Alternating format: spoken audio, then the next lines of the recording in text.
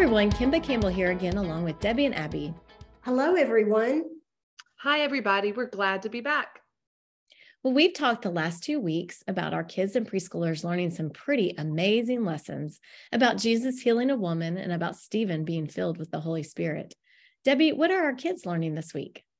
Well, this week, our kids will hear how Paul listened to God. The life point is God wants people to follow and obey him. And in this Bible story, we find Paul listening to God's Holy Spirit. Leaders, focus on the fact that after Paul saw the vision, he and his helpers set out for Macedonia. God called these men to preach the gospel, and they obeyed. And I love the weekly verse, which is Philippians 2:13. It is God who is working in you both to will and to work according to his good purpose. Philippians 2:13. God's Holy Spirit spoke to Paul and told him what to do. God worked through Paul, and God continues to work through us. I think this is a great session to teach kids that just like Paul obeyed God, they can obey God too. We can guide kids to learn to acknowledge God's authority over all of their lives. We pray that the kids see how Paul listened to God's direction and was ready to obey him whenever he heard his voice.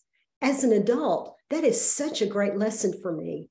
God wants me to live every day in ways that please and honor him. And ultimately, Paul used that guidance from God to go and lead other people to follow Jesus. That is exactly right. And in this story, when God spoke, Paul was ready to go. This is such a great session for our kids and for us to remember as well. Leaders, remember the fact that someone at some point shared God's gospel plan of salvation with you. That person obeyed and you listened. Now you have the same opportunity to share with your kids. Abby, tell us what the preschoolers are learning this week. Well, the session title for preschoolers is Jesus Visited Mary and Martha. This is the passage where we find Jesus visiting the two sisters. We pray kids will see in the story the fact that Jesus stressed the importance of what Mary was doing. We want kids to understand that Jesus spent time with his friends and showed love to them. Yes, that's right. And for preschoolers, this is a story that they can see even from a young age that God loves and helps his friends. He taught them how to love and help each other.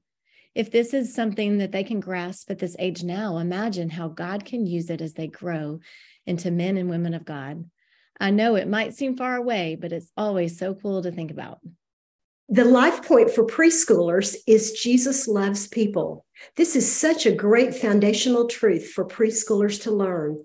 If you're not familiar with the levels of biblical learning, I encourage you to go to lifeway.com/LOBL to find out more.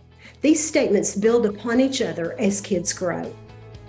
Leaders, remember that God is using you to teach these Bible lessons that we pray will continue with them for the rest of their lives. Yes, we are praying for you as you teach. Also, I just encourage you for leader extras and tips. Check out BibleStoriesForLife.com and click on Leader Extras for Kids.